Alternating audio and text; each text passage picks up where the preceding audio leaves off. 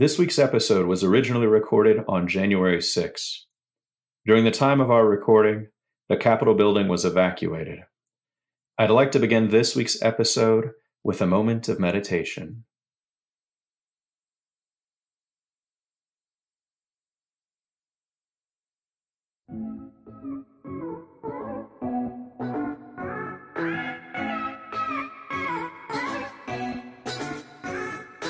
Welcome back to Centering the Margins, the companion podcast to the book How to Teach Contentious Issues in the Classroom by Francisco Ramos, available for $4.99 on Apple Books. As always, I'm Michael Betts II, and I'm joined today by the author himself, Cisco Ramos, and we are glad you came back. If you are finding us for the first time, welcome. Be sure to check out our previous episodes on Apple Podcasts, Stitcher, Spotify, or whatever podcast service you prefer. This week, we discuss gender identity and sexual orientation. Michael, it's great to be back. I am so looking forward to today's conversation.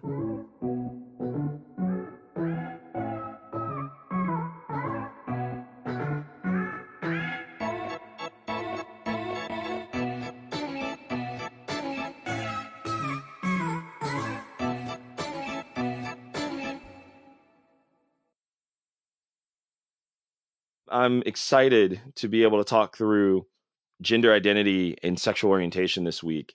I think that, and not to steal some of the things I know you're going to say later, but I think that you did such a great job of acknowledging the wellspring of oppression.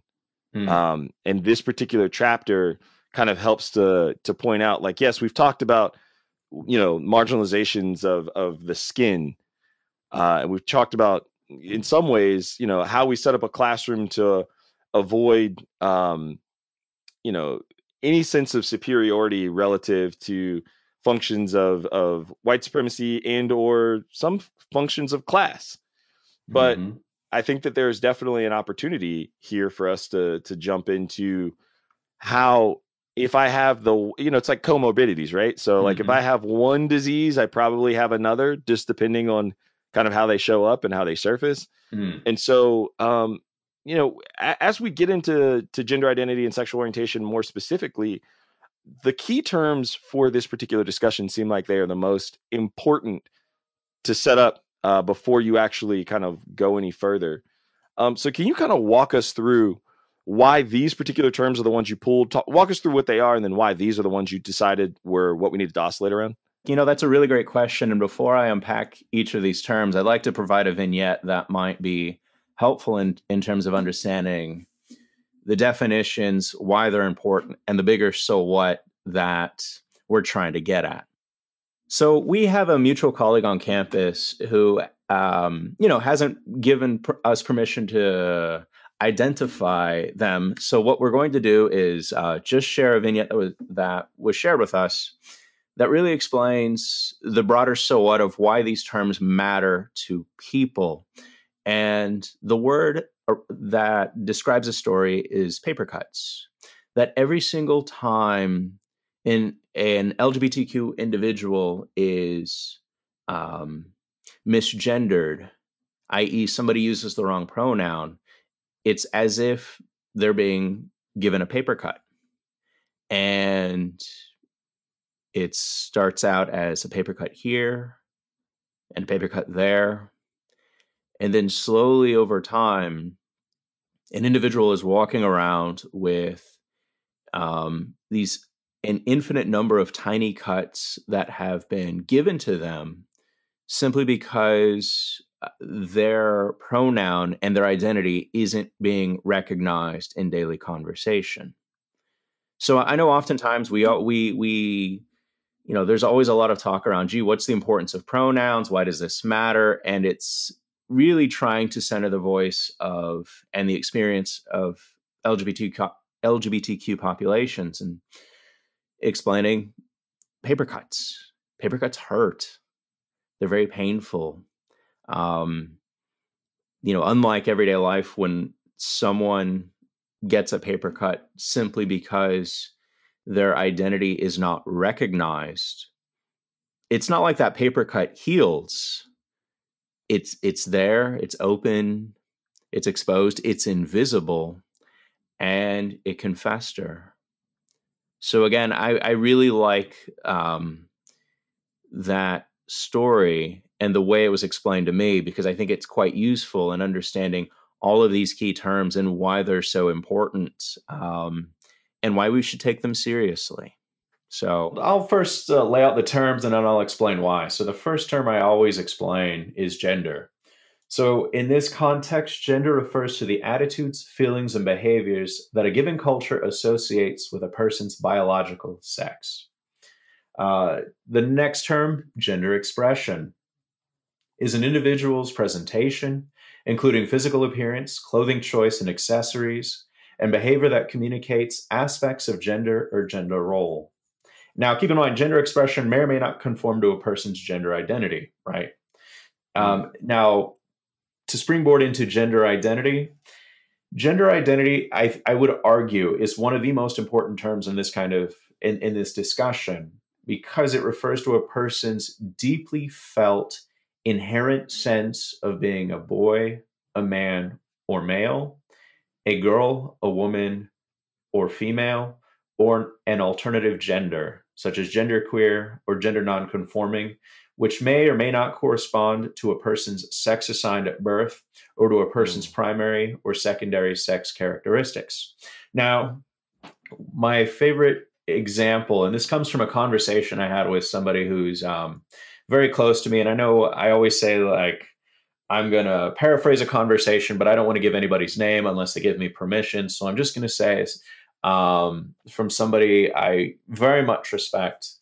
And this individual, this person has, is about to be a teenager.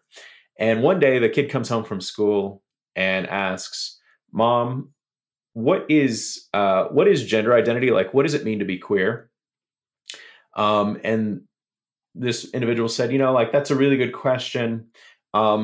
Gender identity is it's sometimes when what happens on how someone feels on the inside is not necessarily what matches on the outside.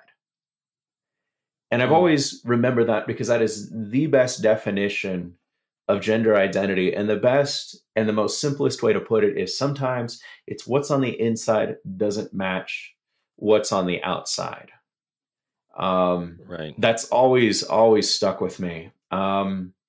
So yeah, that I think is one of the most important terms in this conversation. There's two more. The fourth one is gender diversity. So gender diversity refers to the extent to which a person's gender identity, role, or expression differs from the cultural norms prescribed for a people of a particular sex. And then finally, gender dysphoria refers to discomfort or distress that is associated with a discrepancy between a person's gender identity and that person's sex assigned at birth. So one of the and I would argue gender dysphoria is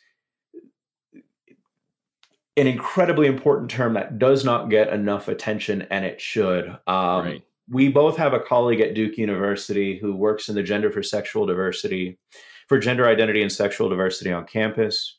An incredible individual. Again, I am withholding a name because I don't have permission to give a name. I'm trying to be mindful of people's identities. But the way it was described to me in terms of dysphoria specifically was like, every time I am misgendered, it's like getting a paper cut. And then I wake up and somebody refers to me as the wrong gender, and it's another paper cut. It happens in this context, it's another paper cut. And that's always stuck with me. So yeah, gender dysphoria, the distress and the discomfort, because that's really why gender pronouns are beginning, and I think continue and will continue to play an incredibly important part and role in these conversations. And to be frank with you, one of the reasons why these terms, to get at the second part of your question, these terms allow me to make sure, one, in terms of the classroom, that we're all starting from the same operational base. or the same right. understanding, the same common understanding. That makes sense. Similar to what we've seen in prior episodes, is that as these conversations are unfolding, we always have something, in this case, a definition to come back to make sure that we're really all talking about the same thing. And I know we've always talked in previous conversations, online and offline, about, what kind of issues, Cisco, are you going to talk about in your guidebook? I think gender identity and sexual orientation, I can't think of another issue in the past 15 to 20 years in American society that has made so much progress. I really can't. Right. There's a lot of experimentation with language in terms of different pronouns that are used. I don't want to get into the full range of, at least in this context, about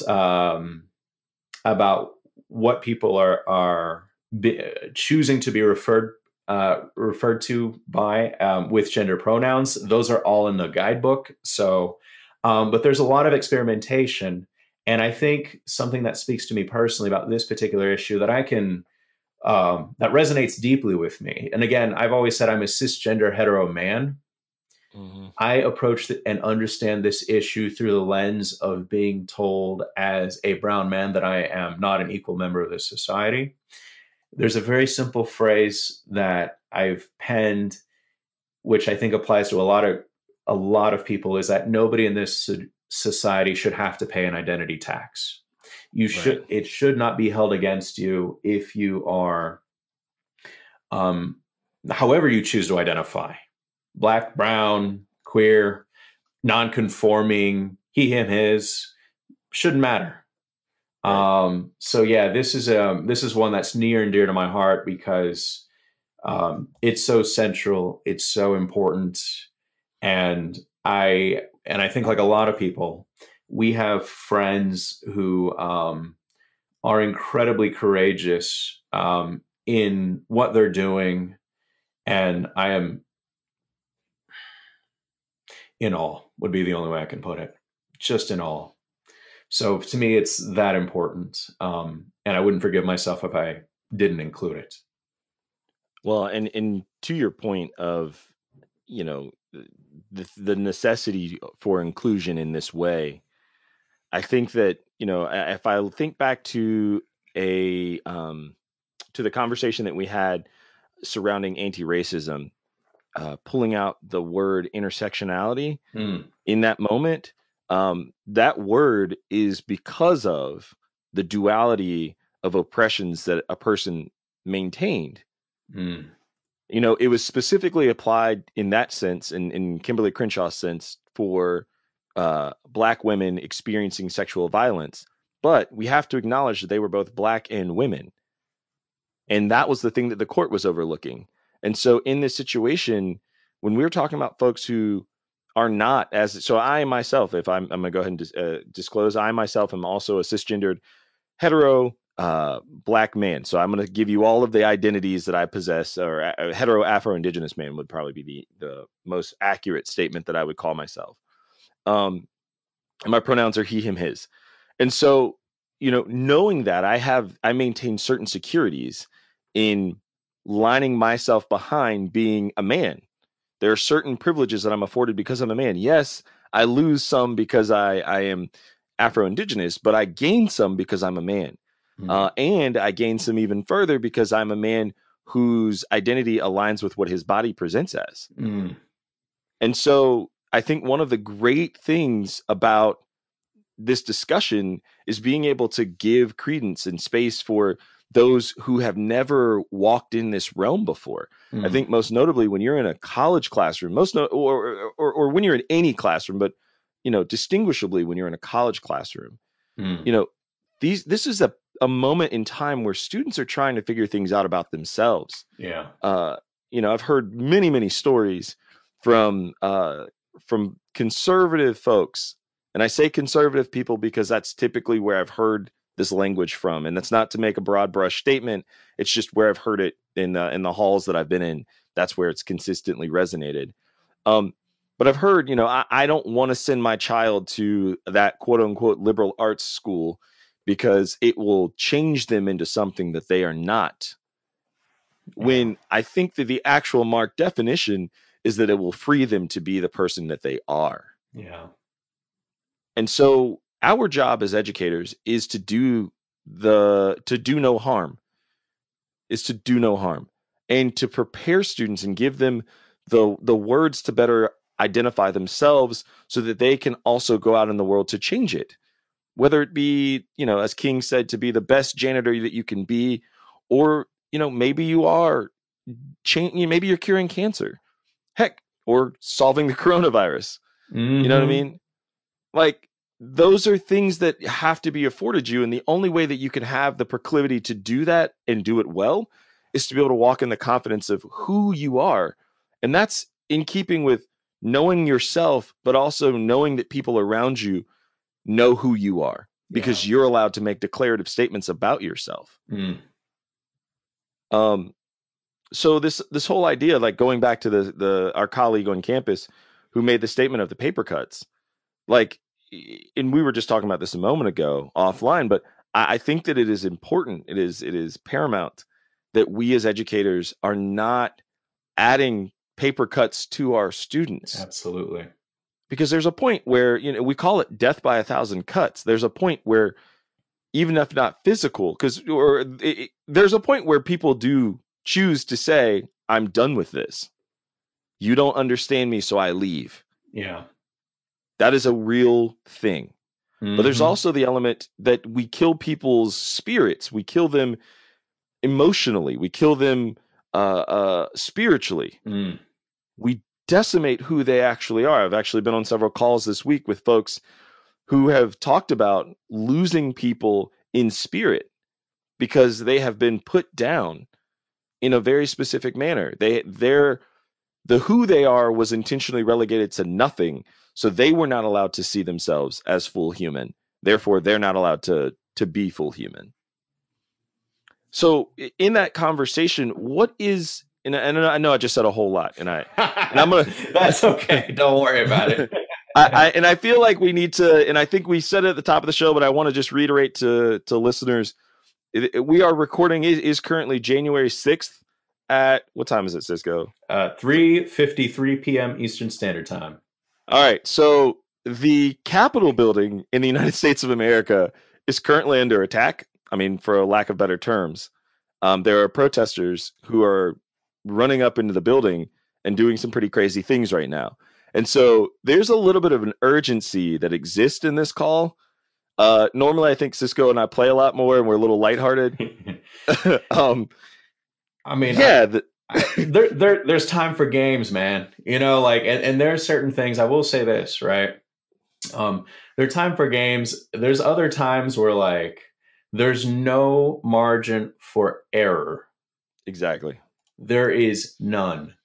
And I think that's the part of it. Again, we go back and forth, Michael, about different aspects of this guidebook. We can tell jokes, and there are other times where there are no jokes to be told. I don't know what to tell you. Like truly, if that's not what you're looking for, then you know what? Go bury your head in the sand. Right. Because right now there is a very, very real, and I remember I said this years ago, there's a very real fight about what the future of this country looks like. In 2016, and I'm looking it up right now on my computer. In 2016, I worked with, and I was invited to give a workshop for the Women in Science and Engineering on campus. And I remember vividly being invited early in the term. I remember I was really, really excited. And then I also remember that the election happened. And so, granted, I get up and I don't remember what date the election fell on, but about 2 weeks later, I'm leading this workshop, and the juju in the room is totally different, completely different. And I remember not being able to sleep for a handful of nights because I think, like everyone else, you're like, wow, that happened. The other part of it was thinking, frankly, as an educator and somebody who's basically someone who's a leader. I never like using the word leader to self-describe. It's one of these things like, Right. if you're good at what you do, you don't have to say it. So yeah, so the thing my daddy used to say, if a lion has to tell you he's a lion, he ain't a lion. yeah, that's true. But come on, man. And I remember waking up one morning before this actual workshop, and I just started writing what came down. And I ended up writing, I don't know, 700 words, something like that. That was eventually turned into an article, which was called Inclusion in Science: Nothing Less Than Our Relevance as a Community is at Stake. And at the time, I was talking about how the science community, whether people knew it or not, was in a very real fight about the relevance and role in society. Like, that was abundantly clear to me. And it was, at least with a lot of the science folks who are on campus and there that day, as a way to really talk about diversity and inclusion, this notion of belonging, who counts, these kind of things that we talk a lot about. And that's the part of me, again, that I think the writing was on the wall years ago. And Right. I'm looking at it right now, and I'll read this paragraph verbatim. Let's see. And here I'm giving the why diversity and inclusion is important, but I'm talking about the under aspects of its centrality. Second, diversity and inclusion are central to how we construct knowledge. Who is in the classroom and research lab matters because they carry with them a unique set of experiences, skills, and knowledge that no one can learn or acquire on their own. Simply stated, by excluding others, we are harming and depriving ourselves of what we one day might become. In your everyday lives, you are surrounded by some of the brightest minds in the world, studying in one of the finest universities in the country. The idea that not everyone can participate in the knowledge construction process because of who they are, the color of their skin, the country of their origin, or how they identify flies in the face of the most fundamental tenet of what we're trying to achieve: that everyone is created equal and has something to contribute. If you take one thing away from what I'm telling you today, it is this: if we divorce knowledge from action, we may fall into the trap of reproducing the kind of conditions we are attempting to transform. I remember writing that vividly at, I don't know, 6:30, 7 o'clock in the morning. That was true then. It is true now. It will be true in 10 years. That's the part of me, again, that we go back and forth and it's different. And I don't know, I'm just speaking off the top of my head, off of notes. That's the part of me, I think, that gets lost in a lot of these conversations, is that sometimes they feel like they get so abstract that people sometimes forget the so what question or why something is so relevant. And it takes these kind of moments for people to wake up, that there are Right. very real, concrete, and practical consequences to our actions, to who we include and exclude, to the barriers that we can transform, or the ones that simply because, hey, we're benefiting, so why rock the boat? Exactly. Exactly. Exactly.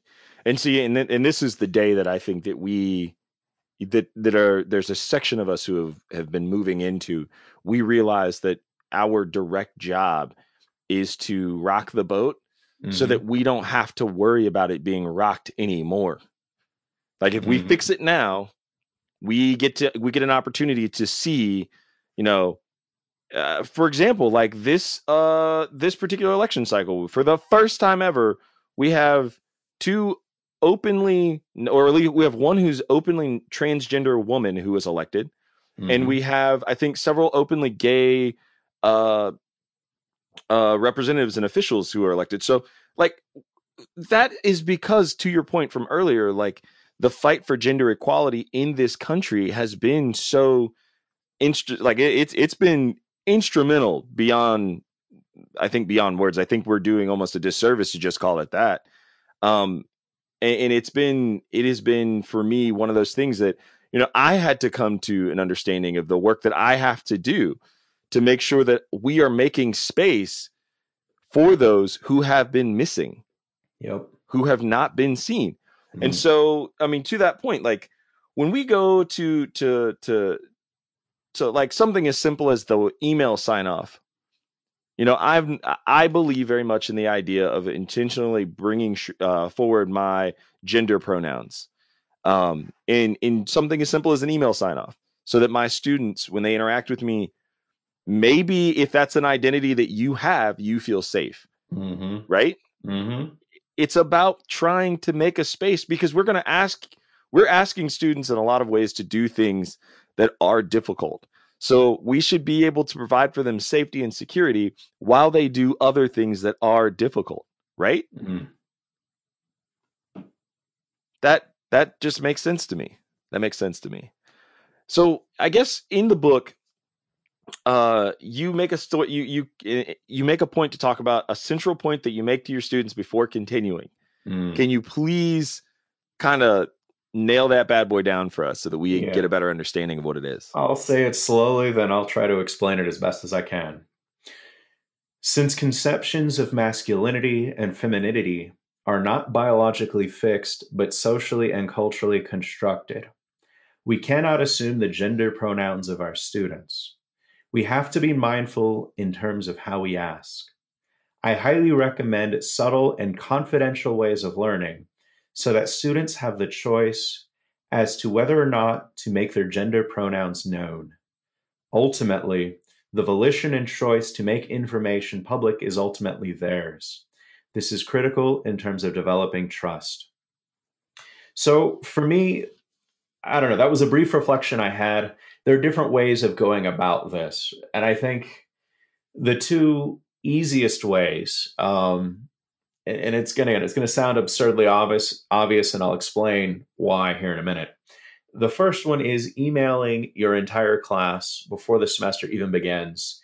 And I have explicit language in my email that says something to the effect of, hey, I, as your instructor, have access to your name and your gender as it appears on your application. If there is an alternative name or preferred pronoun that you have, please let me know and I will make changes to my notes before the semester begins. Right? Very simple, very easy, maybe 2 or 3 sentences.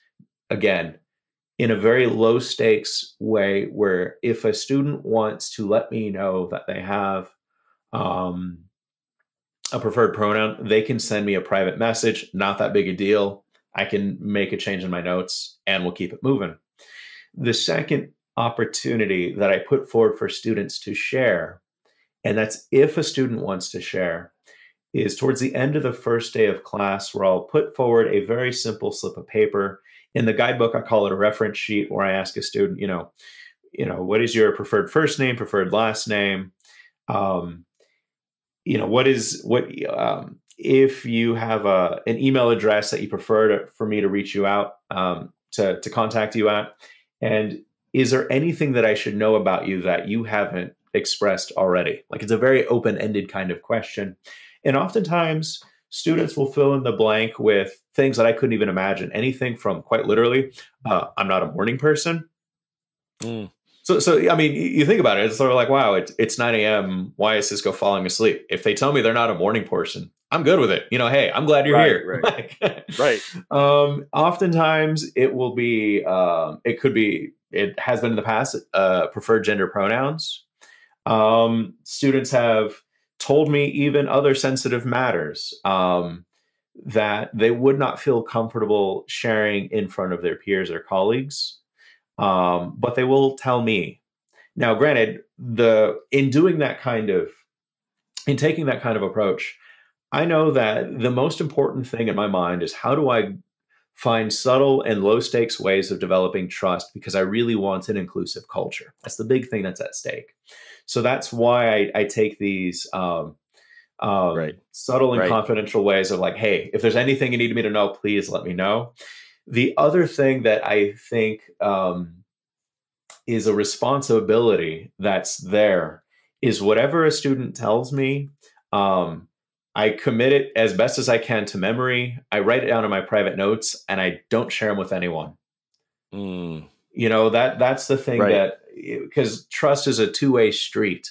You know, it's Right. to me that is the most important part of it, and I think that's an easy way and a low barrier for entry of implementing inclusive practices.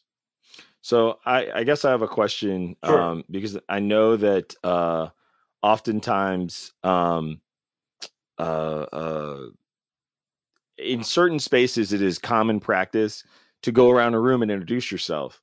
And I spend time in circles where you go around the room, you introduce yourself, and you would say your name, Hmm. your pronouns, and then how you are connected to whatever the thing is, or some ridiculous, like whatever the icebreaker is. Yeah. And so, for example, I would be like, "Hi, my name is Michael Betts.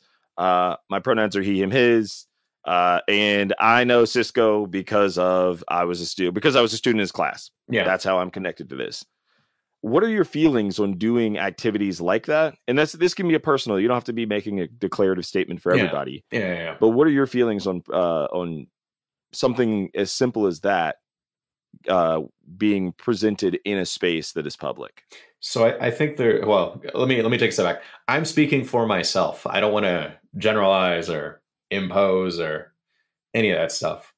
Um, I think there's several things to keep in mind in deciding whether or not that approach is right for you. Who's your audience, right? How I would go about teaching graduate students, undergraduates, or students in K through 12, it's going to be very, very different. So, one, who's your audience, right?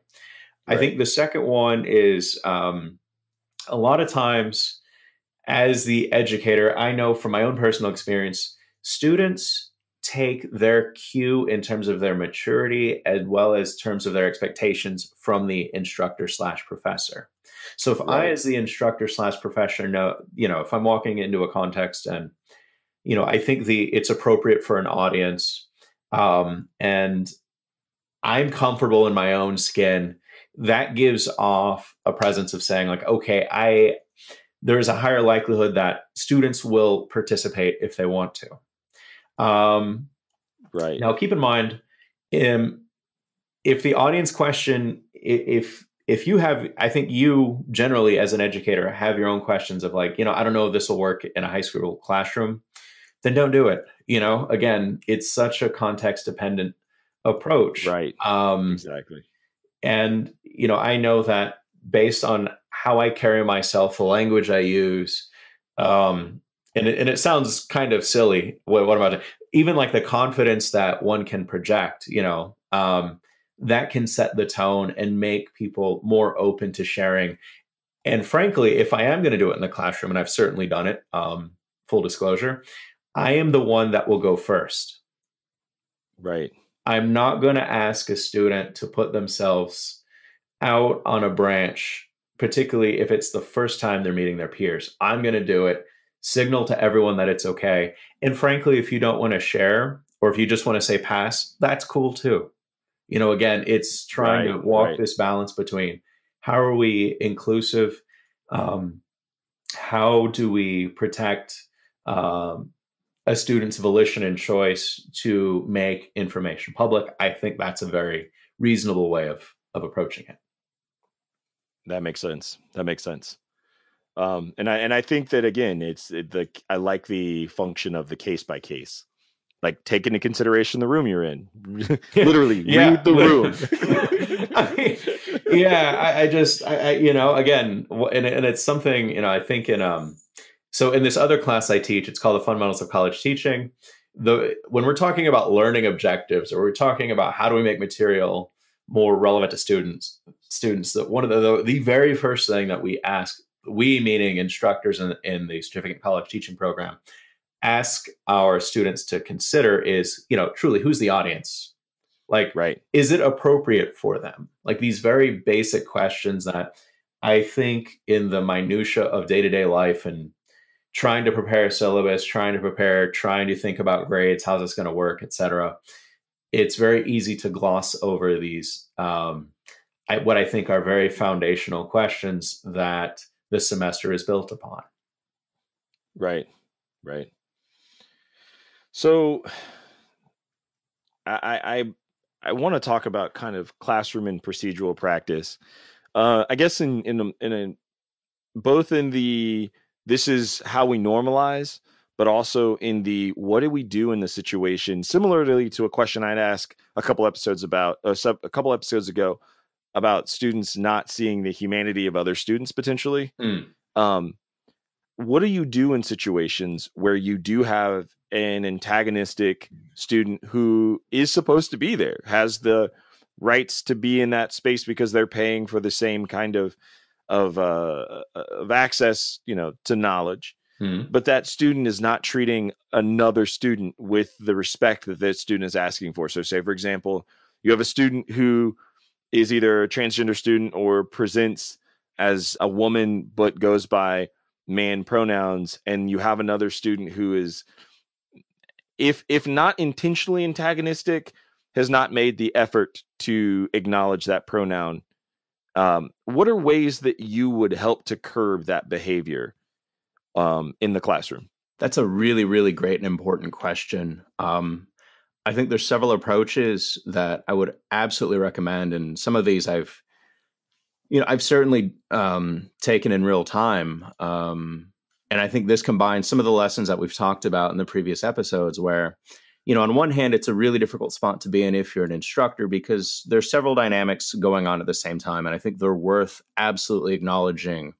On one hand, as Michael, as you mentioned, of a student not recognizing the identity of another student in front of everyone. On another hand, as the teacher and as the instructor, it's trying to figure out, okay, how do I acknowledge and rectify what is happening right in front of me, and as gracefully as I can, try to keep us on track with our discussion and what we're working through as a class, what we're learning about. So in this instance, I know I mentioned it last time in our discussion on anti-racism in the classroom. I would absolutely start talking about the history and where some of the identity markers come from. So to give you an example, it took over 80 to 90 years for LGBTQ activists working around the country to get sodomy laws off the books. Right. So in addition to widespread activism that had to happen and go state by state by state to get to the point where we could have some kind of federal ruling about the expansion of civil rights, of marriage rights, marriage equality. I think that's one dynamic. The other dynamic that I think is always there but is never fully acknowledged is that we just happen to be living in a time where a lot of this movement and a lot of this progress is going on and we're alive. Exactly.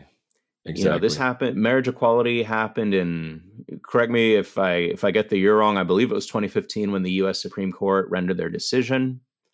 But it took 90 years to get to that point, and we are just now seeing formal recognition of identities for LGBTQ populations, an expansion of rights that I would argue has been absolutely dramatic. And I think we've seen the most expansion in the past 15 to 20 years.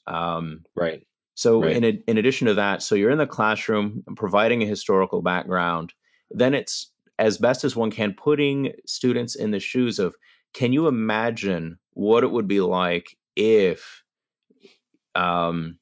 somebody didn't recognize who you are simply because of who you are? That who we love is not a choice. That, depending on who we are as individuals, we can't hide our markers of identity. So if you are Black, brown, for some, if you present as androgynous, non-binary, queer, gay, lesbian, you can't hide that.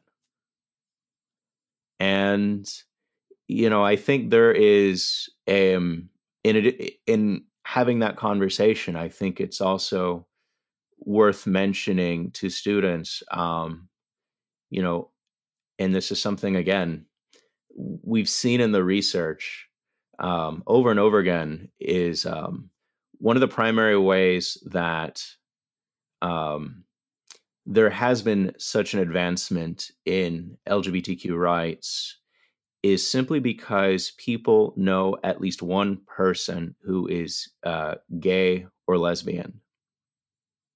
So odds are, if this student is saying something very harmful in class, it's being able to pause for a moment and say, without being too personal, obviously, odds are that someone in this classroom is being negatively affected by what you're saying. And Right. Right. when we started this semester, and I'm speaking as if I'm actually in the class right now, because this is something that's happened, not at Duke, but at previous institutions. But when we are in the classroom, and when we started this class, we all agreed that we would hold ourselves to a certain standard. And one important component of that standard and this notion of being equal citizens in a classroom is that we do have responsibilities and obligations to one another, that we are not independent from one another, but we are interdependent upon one another. And Right. so, again, pretend I'm in the classroom. So I want everyone to pause for 30 seconds, and I want you to be silent. And when those 30 seconds are up, we're going to start here, and we're going to keep moving forward together. And then it's a really hard question, because, Michael, you pose it as sort of, what do you do in this particular moment? In my mind, and I can even feel it within me sometimes, some of these dynamics, because I know that, I can provide, as you heard me demonstrate, a little bit of context about where some terms come from. You can hear me try to acknowledge, without personalizing individual students.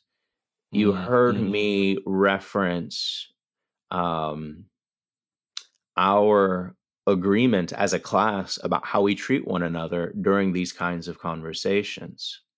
Now, keep in mind, if and I'm saying the vast majority of time that seems to work for me, but in the rare instance where, if a student were to double down, or um, just completely go against the rules that were established by everyone in the classroom, then I think it becomes really, really important to reemphasize, and I think potentially put into action, um, some of the guiding rules around these conversations. And I think it was in the second episode that you and I talked a lot about this.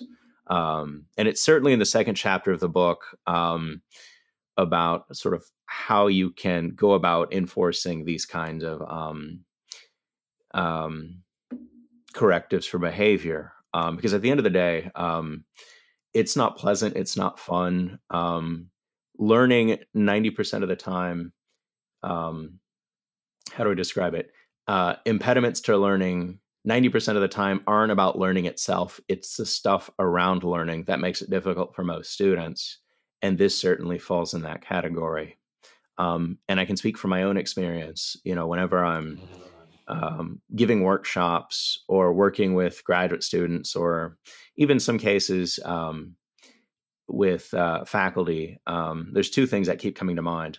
A definition I was thinking about in my mind as I was talking was, sometimes, privilege in this case, I always define privilege as the absence of obstacles. And in this case, what an incredible privilege it must be for someone to not have to worry or ever consider how they might be referred to. And working with, students and faculty and educators, how can you learn if 90% of your mind or the vast majority of your energies are just around how do I survive today? How do I survive these experiences so Right. that I know that Right. I'm okay? Right. So again, it's a really great question. It's a really hard question.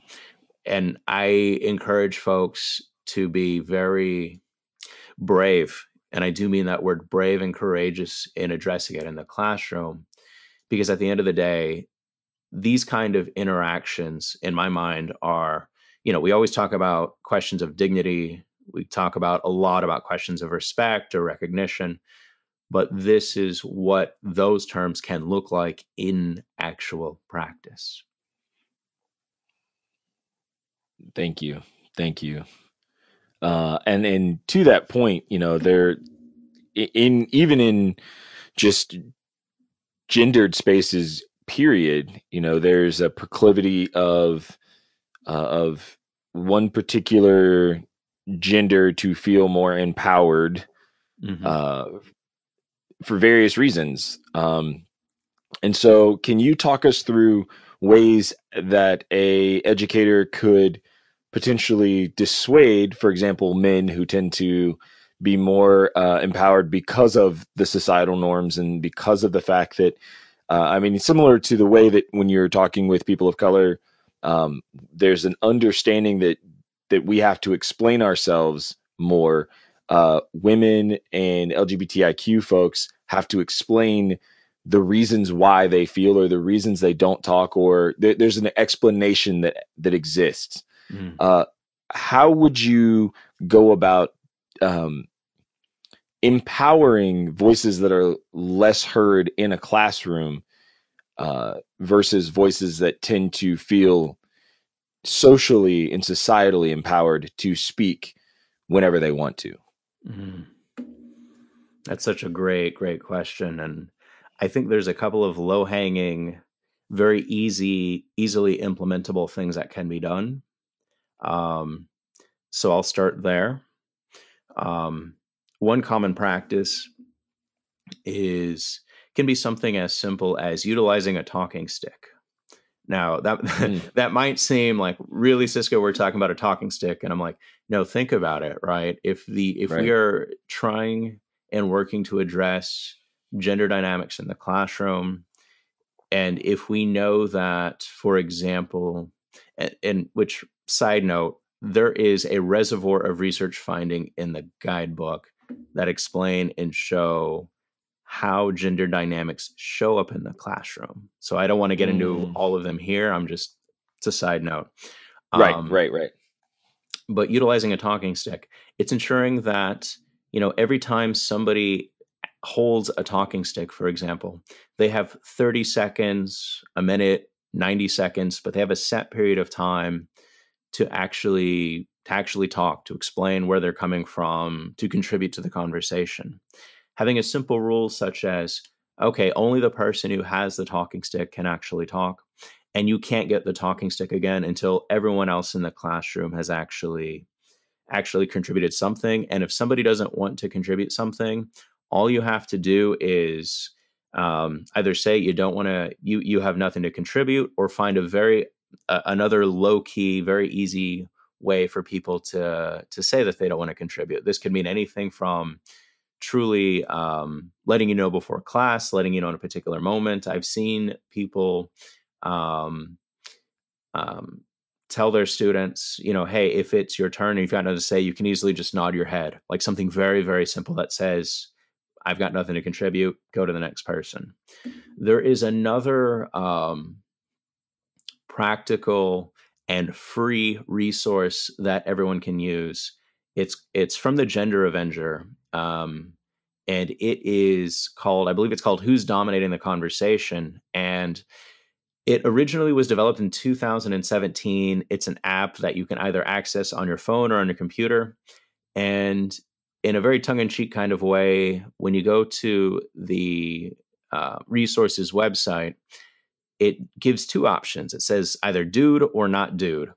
And if you as the instructor are noticing or curious about, like, gee, are men dominating the conversation? Are not men? And that's meant to be a joke. Not men are dominating the conversation.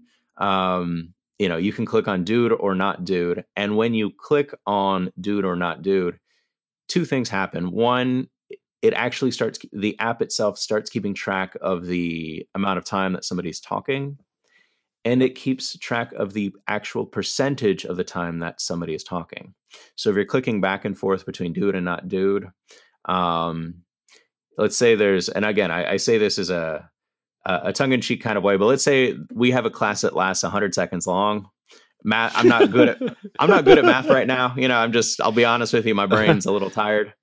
But Fair as enough. the conversation's unfolding, and if you notice dude is speaking for 60% of the time and not dude is speaking for 40% of the time, it'll show you 60-40, 60 seconds and 40 seconds.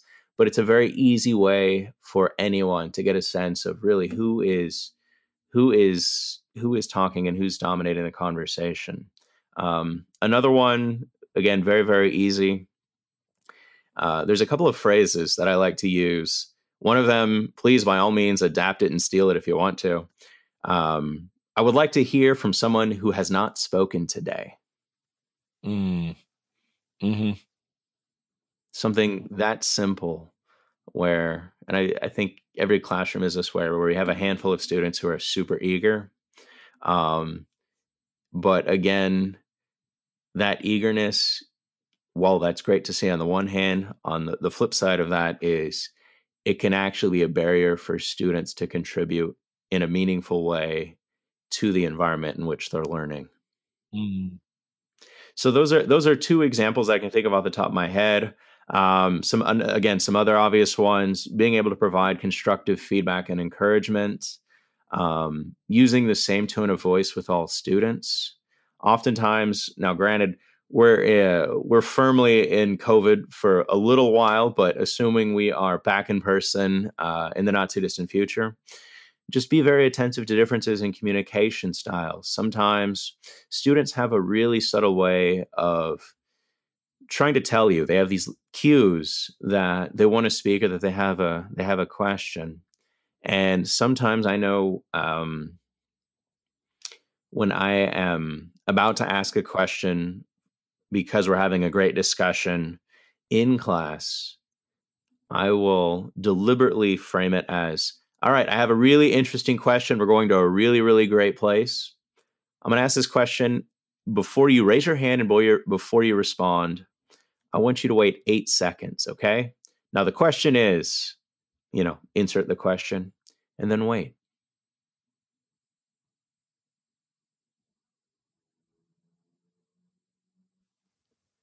And I think that was 8 seconds.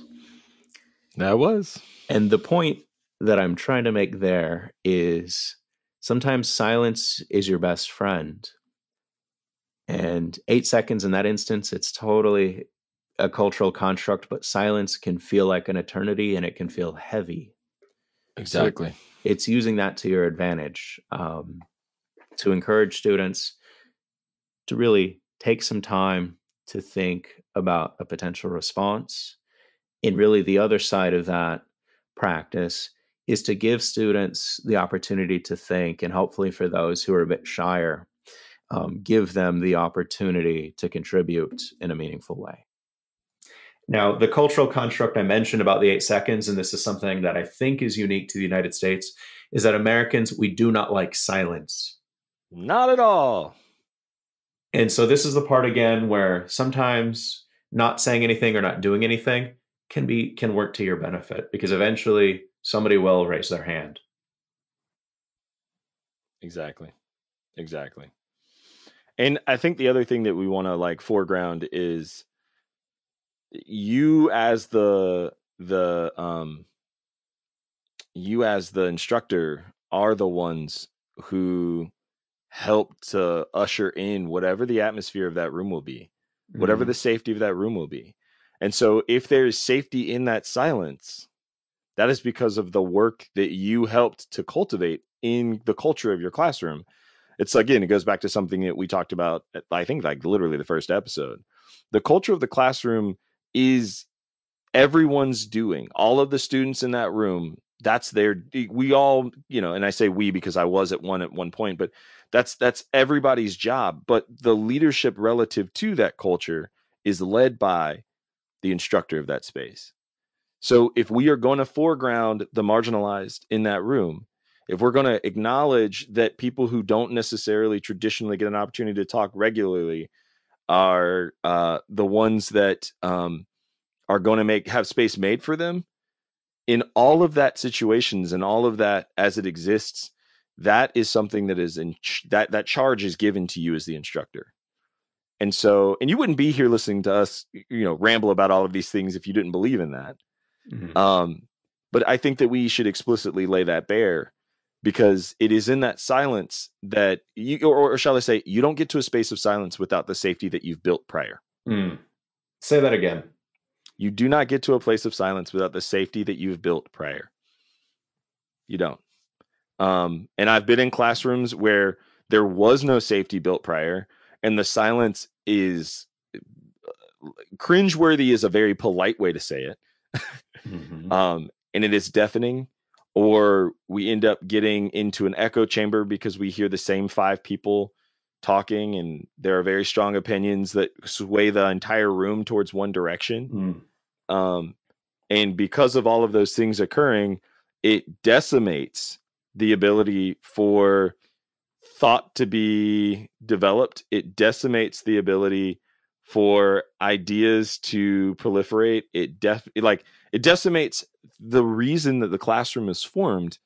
And that is so that an exchange of ideas can occur, and an internal adjustment to the way in which we have thought previously for everybody. That's instructor, that's students, everyone in that room, that we're able to have that transformational action. And that sometimes only happens in the silence that is provided because someone with the still small voice at the back of the room goes, well, I think I disagree. And the rest of the room goes, huh. And we listen. So that's coming from somebody who's an auditory processor who likes to say a lot of things and is constantly, I mean, I have a very heavy voice. I'm mindful of those things. My partner says this all the time. She's like, you can say things with such conviction that I can't not believe it.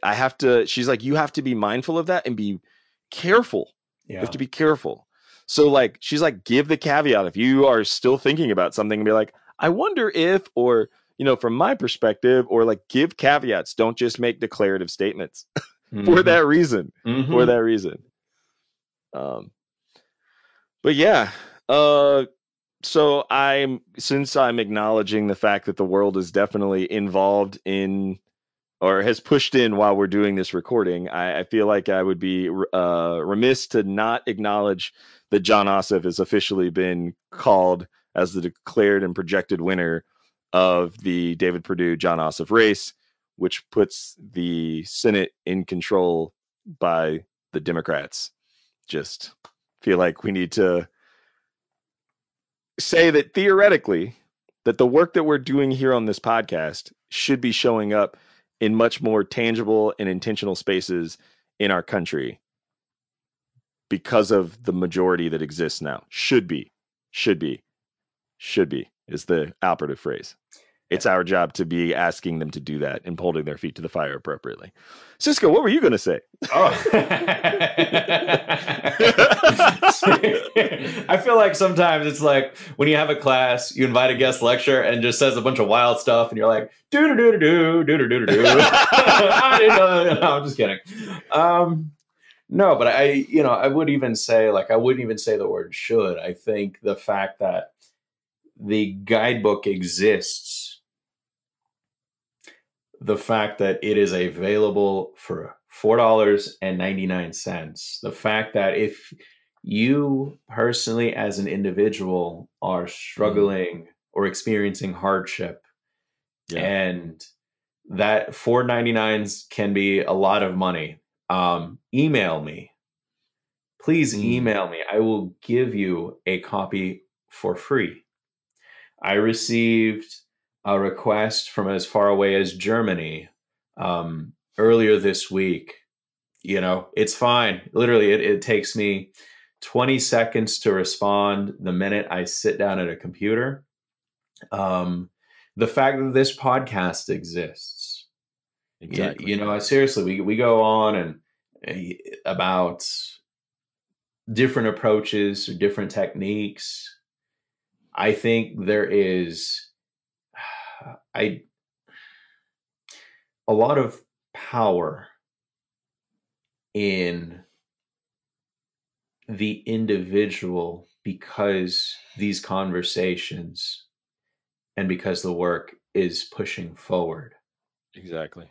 And it's not up to, if somebody has questions or wants to debate, it's sort of like, what this class is trying to get across is, what is your, as we've talked about ad nauseum, I think in the past and over the past couple of years, Michael, what's the evidence? What are the facts? What do you think is actually at stake? Are we really talking about the same thing? Right. Right. I used the example a couple of weeks ago from the free speech debates at the University of Chicago. And every semester I've done a very practical exercise. The answer for the most part is not really. So what's there really to debate? If we're not really talking about the same thing, it can devolve into a shouting match. Exactly. And I would argue the importance of this work, and we see it all the time, so sometimes subtle and sometimes very public ways, is that schools, at the end of the day, are one of the very few places in American society where people can openly talk, discuss, and debate these kind of issues. And teachers, and I think you said it beautifully, Michael, a lot of our role in this process is that we can help facilitate, that we make it possible. And quite frankly, I think teachers and educators have more power than we think. Yeah. They do. I think that the biggest takeaway to that point is, well, heck, to that point is the two guys sitting on this call right now. Yeah. That's it. Like, I should never have gotten to where I am. And in large part, a lot of that success is, I've had family that has pushed me and what have you, but I had to have teachers who, while I was in the classroom, saw me.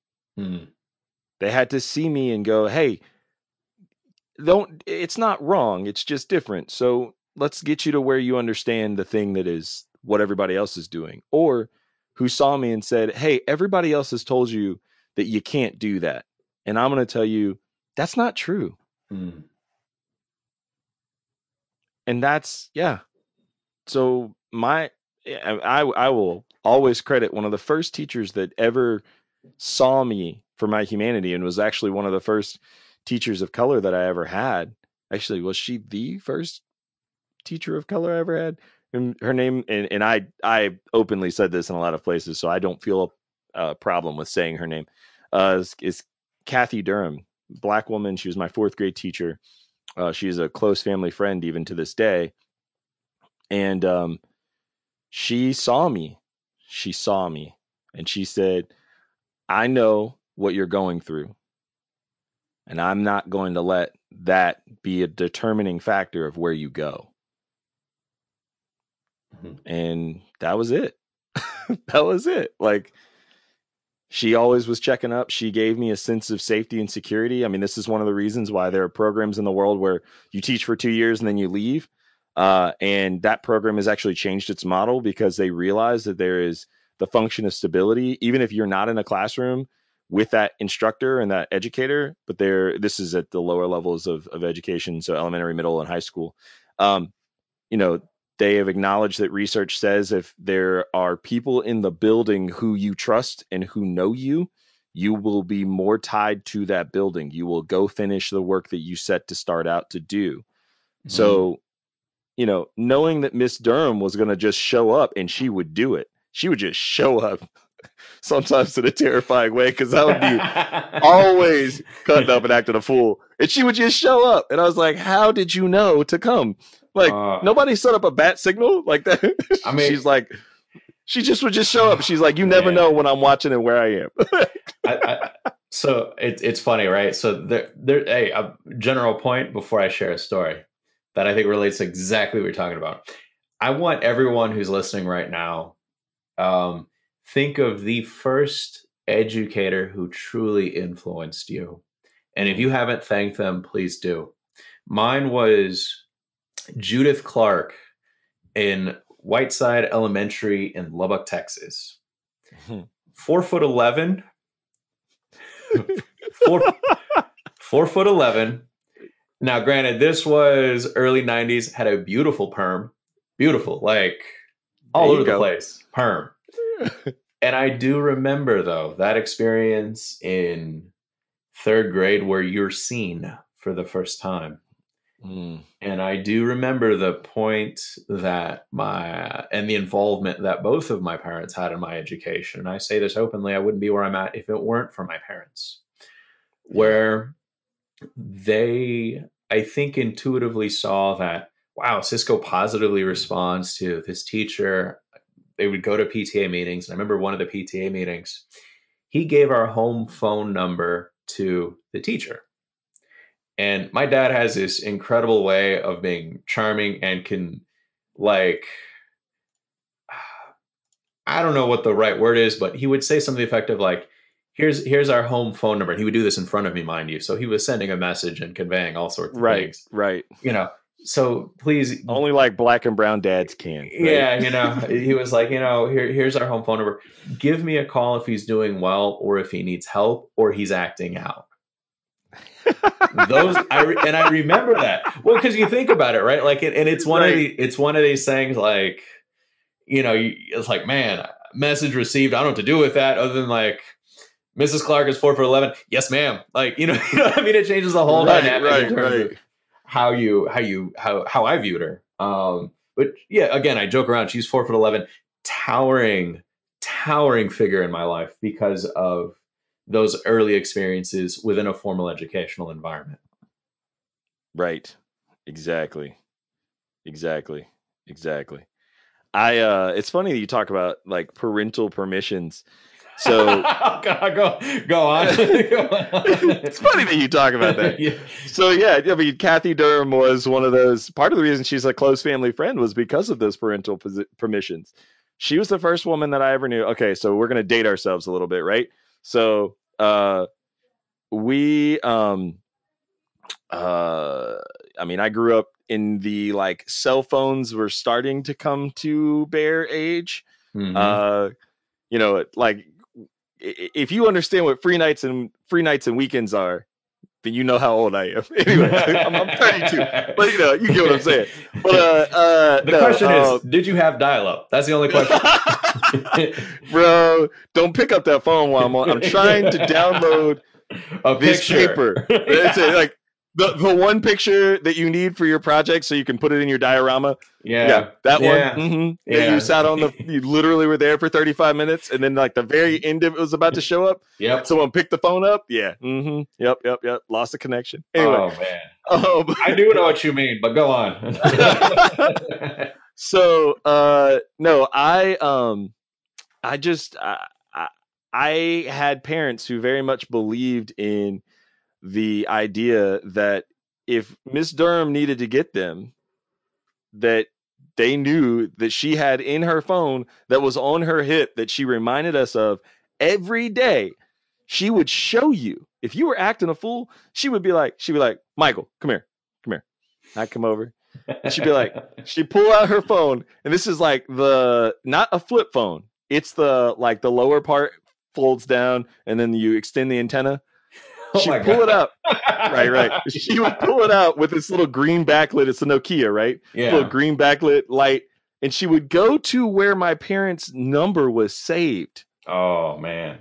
And she would show it to me. And my father was a truck driver. So she had my dad's cell phone number, which you were never supposed to, because of free nights and weekends, you were not supposed to call him during the day.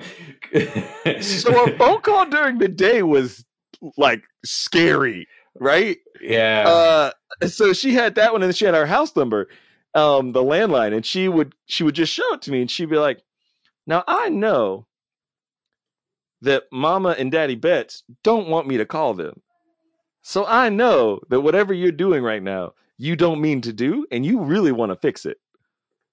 And you better believe, sure as shooting, I fixed it all the time, all the Yeah. time, Yeah. all the time." Yeah. Oh man, The thing that would scare me too, in addition to all of that, is, and I don't know if it was the same way where you grew up. Everybody, like, it wasn't just that you get in trouble in school if that phone call was made. Hey, so to take a step back, if you only had 400 minutes a month between, before 7 p.m., right? Yes, come on, it's like you're not only getting in trouble, you're costing me my minutes, and if I go over, it's on you, exactly, right? So there's exactly. that part of it. Um, but then you go home, and then it's like it's not just your parents, but then it's your neighbors, and then your friends' parents, and then it's like this long line of gradual dread until mom and dad get home. You know what I mean? And then, Right, right. oh man, yeah, no, I remember. Yeah, I remember. Good times. Oh man, thank you for humoring us as we go down memory lane.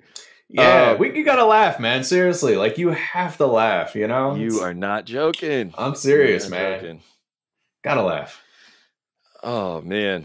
Anyway, all right. So I think the big takeaway, because you did a really good job of talking about how to adjust people and what have you. I think the big takeaway is about the safety and construction of your room. How do you create a culture and a climate that wants to center students who wouldn't normally feel valued or validated to speak up? Mm.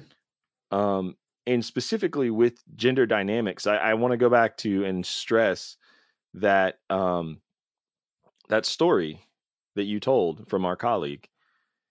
How do we as instructors not add to the paper cuts that our students are already experiencing?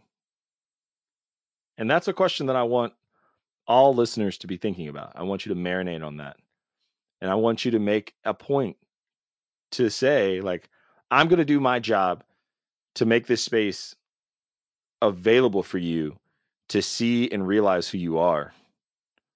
But I myself, and if I myself am not going to intentionally cause harm, but should I do so, I will do what is necessary to rectify the situation for you. I actually have an example where that happened, where I had an instructor who caused harm to me. They made a joke that I don't think they meant for it to come off the way that it did, but it stifled me pretty significantly. And it was pretty harmful. Um, and what was wonderful was that this instructor, after realizing the harm was done, it took like a class for that to happen, but they came back to me and said, "Hey, I think I made a joke that didn't land right. Yeah. And I'm sorry for that. I don't mean that in that way, and I don't want you to feel antagonized in any way."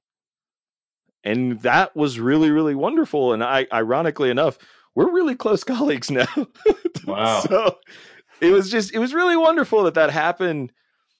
Not the fact that that we fell out of community, but the fact that they made the point to rectify the situation provided for me the ability to breathe and thrive and feel really seen. Yeah. I'm sorry that happened to you. Um, one of the things I was thinking about, and I think you're saying it, we mentioned not just to stop, you know, being mindful of the invisible cuts that people walk around with. But there are opportunities for healing. Right. Right. Um, and that part, again, I think is so critical and so central. Um, in everyday life, way beyond the classroom. I I think the two words that are entirely just not used enough in so many aspects of everyday life is I'm sorry Yes. My next one is I messed up. It's 3. Yep. Another one is I'll do better. Yes.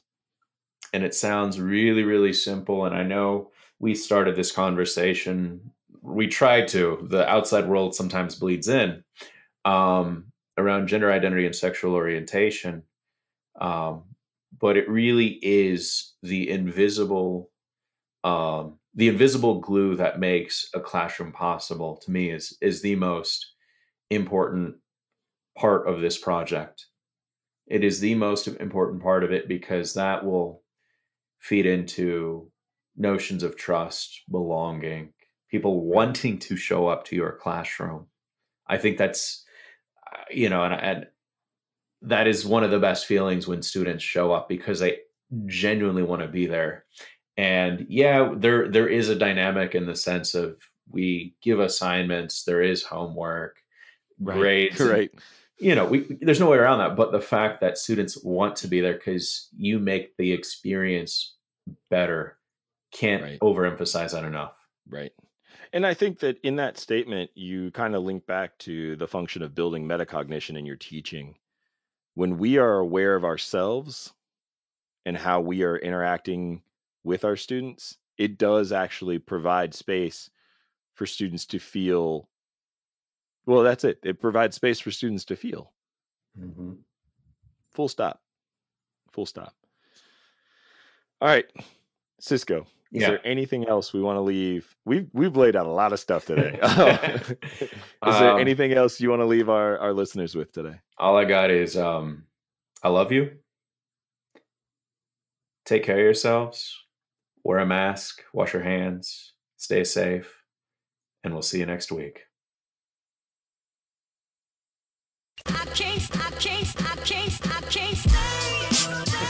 Welcome back to Centering the Margins. What just happened? All right, sorry. Let me shut up now. Go on. What happened? There was such a long silence, and I was like, I got in my own head, man. Anyways. I'm listening to the music.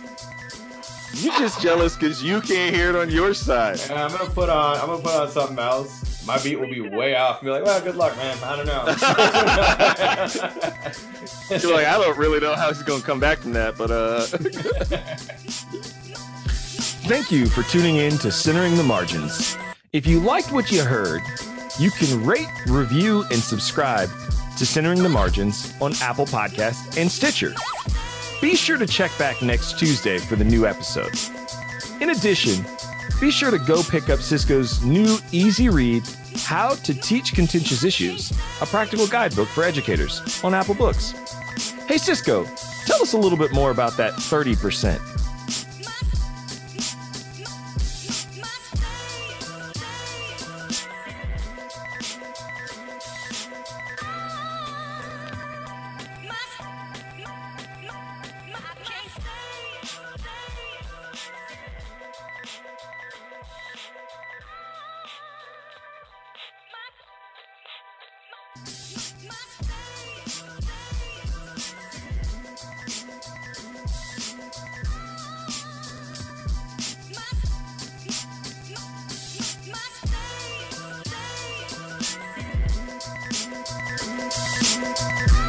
Yo, Holmes.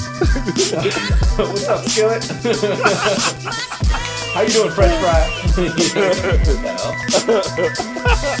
They're gonna be like, these dudes are trying way too hard.